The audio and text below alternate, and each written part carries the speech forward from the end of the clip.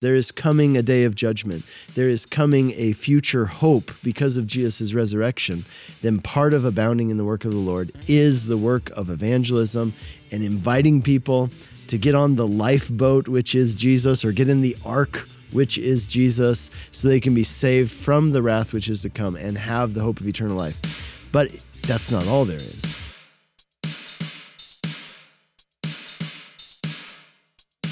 Hey, welcome to Whitefields Community Church Sermon Extra. Great to have you with us once again this week. I'm here with Pastor Nick Cady. He's the pastor of Whitefields Community Church here in Longmont, Colorado. And we are in our series again, Grace and Truth, as we've been looking at Paul's letter to the Corinthians, 1 Corinthians, and we're getting to the end. We're in chapter 15. We did the last few verses of chapter 15 this week, and it was 1 Corinthians chapter 15, verse 35 through 58. And the title of the message was The Defeat of Death and Victory Through the Resurrection. And if you missed that message, you can find it up on our website, whitefieldschurch.com, or YouTube, Facebook, and of course any of your favorite streaming platforms. And if you would, you're watching right now on YouTube, just give us a like, subscribe. If you're listening on a podcast, and if you can, review it. Leave a comment, a note. Love to hear from you. That just any interaction with the content really helps us boost us in the ratings, and that way, when people are asking questions about these topics, we can provide them, Christ-centered, gospel-centered answers to their questions. And so this week we find ourselves 1 Corinthians chapter 15. And again, we've spent Paul, these last three weeks, focus has been the resurrection.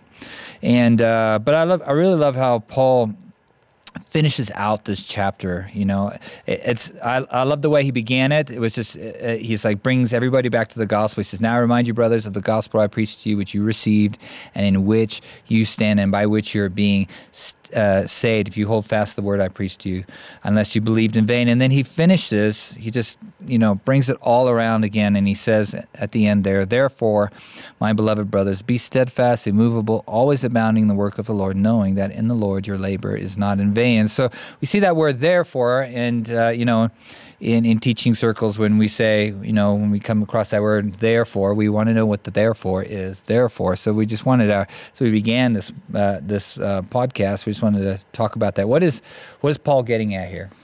Yeah, it's pretty interesting because the whole section is about the resurrection and about how there is life after death, that God is working this big plan that culminates in a new heavens and a new earth, us having resurrection bodies and living forever in God's presence in this world that God is going to create. And so it's interesting that in light of that, then Paul concludes by saying, therefore, be steadfast and immovable, right? Which most likely refers to in regard to doctrine and beliefs, because they had been moved and they had been swayed by people who had dissuaded them from believing this core Christian, and not just Christian, but biblical doctrine that's taught throughout the entire Bible, that there is something after you die. There is life after death, and that God is doing something beyond this life, of which this life is a shadow and a precursor. So he says, be steadfast and immovable, but then he says, always abounding in the work of the Lord, knowing that your labor in the Lord is not in vain. So two things there that are worth breaking down and reflecting on. First of all, he's saying that because this world is not all there is, because this life is not all there is, therefore always be abounding in the work of the Lord. And that's interesting, because you could say that some people would say, hey, if this life is not all there is and the better life is to come, then who cares about this world, right? This world is a sinking ship, and we just need to focus on getting people out of here. Or they might say, hey, this world is like a house on fire. You don't put on new curtains on a house that's on fire. You just try to save people out of it. That's part of the work of the Lord, is actually this salvation. Okay, so that's part of it. If this is true, and this life is not all there is coming a day of judgment. There is coming a future hope because of Jesus' resurrection. Then part of abounding in the work of the Lord is the work of evangelism and inviting people to get on the lifeboat, which is Jesus, or get in the ark, which is Jesus, so they can be saved from the wrath which is to come and have the hope of eternal life. But that's not all there is. right? Because there's more to it than that. There's also this idea that Paul has suggested earlier. And let me say this. He didn't just suggest it. He taught it explicitly.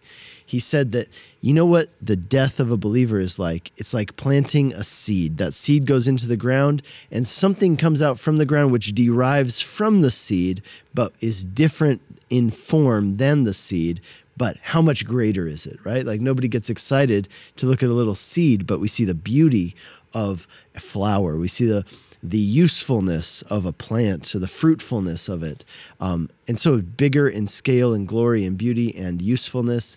And he says that is what your resurrection body will be like. What you have now, it's like a seed. It's going to go into the ground, be destroyed, and come out as something greater.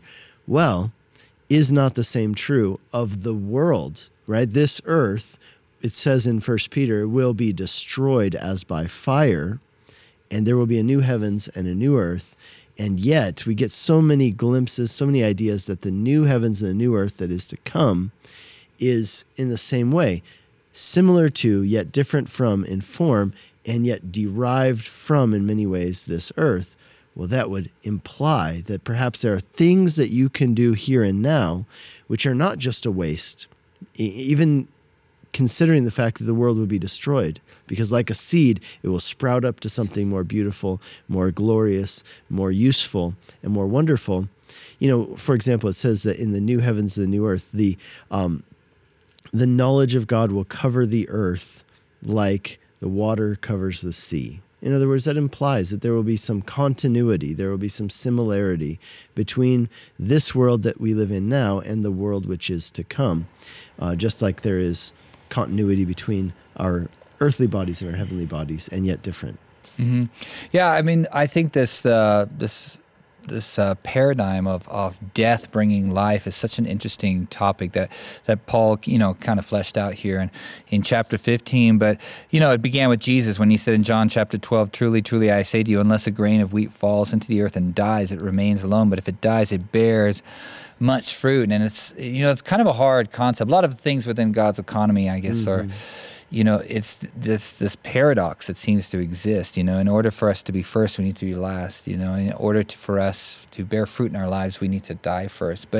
And it's sometimes, hard to grasp because of the sacrifice and we don't necessarily see the future of what the Lord is trying to accomplish. And the thought that came to my mind, just thinking about our missionaries right now in the Ukraine, and just the idea how many missionaries over the years, have gone and died, and from their death birthed, many more. You think of Hudson Taylor, Jim Elliot, and many of these who gave their lives for ministry, and the fruit that was born literally died, and so much has borne fruit from that, and just that it's just a beautiful picture of all that the Lord has for us if we just want to be, obedient, as Paul says there, to be steadfast, immovable, always abounding, and let God take care of that fruit, because we're not the ones that are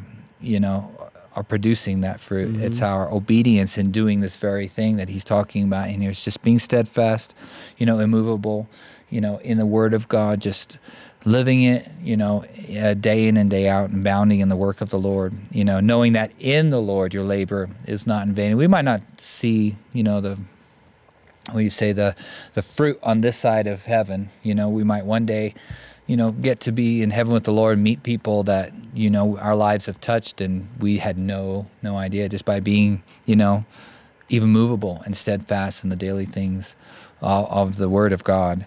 And but there was another verse that we kind of ties back into that, when Paul is telling us what is most important. And it was kind of many times these verses are spoken in conjunction with rapture, the rapture of the church, and pre-tribulation, and it says, "Behold, I tell you a mystery," there in verse 51 of chapter 15. "I tell you a mystery, we shall not all sleep, but we shall be changed in a moment, in the twinkling of an eye, at the last trumpet. For the trumpet will sound, the dead will be raised imperishable, and we shall be changed." And I you can chime in on this, but the idea of it's important that we have an eschatology, that we understand what it is. But there's kind of been two caricatures that have developed in Christendom up to this point, and that's one being you have those that were leaving before a tribulation period, and so the saying goes they're too heavenly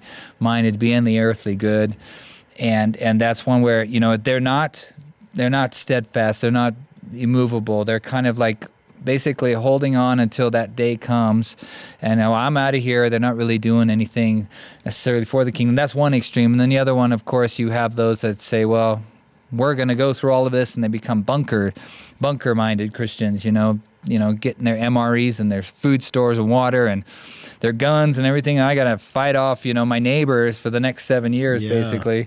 I want to kill those hungry people who come to get my stored food. And so we have these two things, and in face of all that, Paul, and we get this from the scripture that we are to be ready for the Lord's return, whenever that may be. And, at some point we're going to be discussing eschatology, but Paul seems to speak that we need to be immovable, steadfast, always abounding. What is the Lord calling us to do today? He wants us abounding in the work of the Lord, not necessarily storing up our guns, or not necessarily just kind of waiting and until he might return at some point, but being about the Father's business, right? Absolutely. I mean, this is a recurring theme throughout the Bible, and it's this, that Jesus can come back at any time. There's nothing that, we say, oh, we can't come back. No, he could come back at any time, and therefore we should be ready. A great passage on this topic is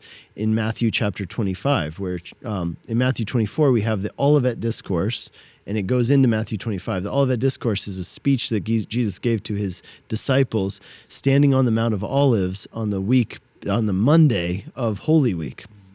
So he comes into town on Palm Sunday, and then either that day or the next day, he goes up to the Mount of Olives, which overlooks the city of Jerusalem.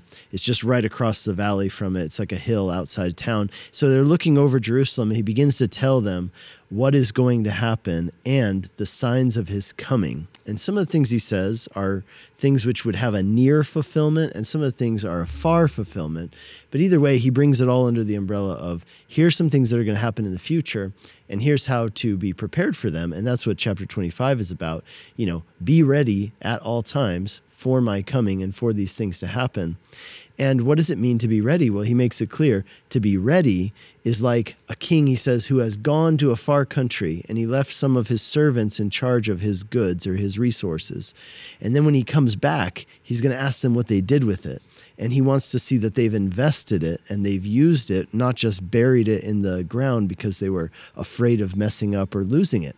And so what he's saying is, to be ready means to be actively engaged in the work of God right now. It doesn't mean to be focusing. Sometimes, as you rightly said, we should study the scriptures and we should see the signs of the times. Jesus chided some of his opponents, right, for not knowing the signs of the time. He said, you guys are good at reading the sky. The sky will give you signs of if bad weather's on the way. And yet you don't even look at the scriptures to see the signs of the times in them.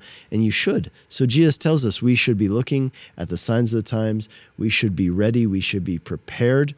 And yet it would be wrong to become overly obsessed with just looking at those things. I think of Acts chapter 1, where Jesus' disciples come and they say, okay, Lord, now you've resurrected. Now is the time when you will restore the kingdom to Israel? And Jesus says, it is not for you to know the times and the seasons that the Father has put in his authority, but the Holy Spirit will come upon you and you will be my witnesses in Jerusalem, Judea, and to the ends of the earth. And in other words, here's what I want you to be doing until I come.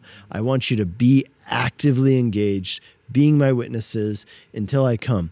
And you know what? If I come back and that's what you're doing, I'm going to be glad. Mm-hmm. And if I come back and that's not what you're doing, I'm going to be upset, because that's what I want you to do. So I think this is really important, that almost no matter what your eschatology is, of course, we agree on a certain eschatology, and I think it's correct. I think it's biblical. But I would say that the thrust of what you should do with your eschatology is very clear. And that is that there should be a sense of urgency, Like John 9, right? We must do the works of the Father while it is day, because night is coming when no man can work. There's a window open right now that we have an opportunity, and we should feel that sense of urgency because eternity's on the line and there won't always be the opportunity. And so, yeah, I think that should be very clear. I think if your eschatology leads you to be complacent, then you should re-examine your eschatology. Yeah, no, that's a very important point. And I think, that's just it's a great verse, that be abounding, always abounding in the work of the Lord. And that's just something that Paul, through all of this, that's what he brings them back to it. What is most important? I remind you of the gospel. And what does the gospel lead us to? It leads us to be abounding in the work, because it's the resurrection life that we live in, like the song we sang on Sunday. That same power that raised Jesus from the dead is alive in us. And what are we doing with that? It's been given to us, and we would not want to squander the Spirit of God and the things that He wants to do through each and every individual that has called himself Christian. God has got a plan for you, and so that's just something to think about this week. And just one last thought as we go. I just was thinking on the idea of the trumpet, that last trumpet in those same verses. For the trumpet will sound, the dead will be raised imperishable, and just how in the Psalms, especially in the Psalms of Ascent, the trumpets were used as a call to worship, to let the people know this is the time to go up to the temple. And when that trumpet sounds, it's going to be the call to go up that final time and go and worship the Lord and be in His presence, be at rest.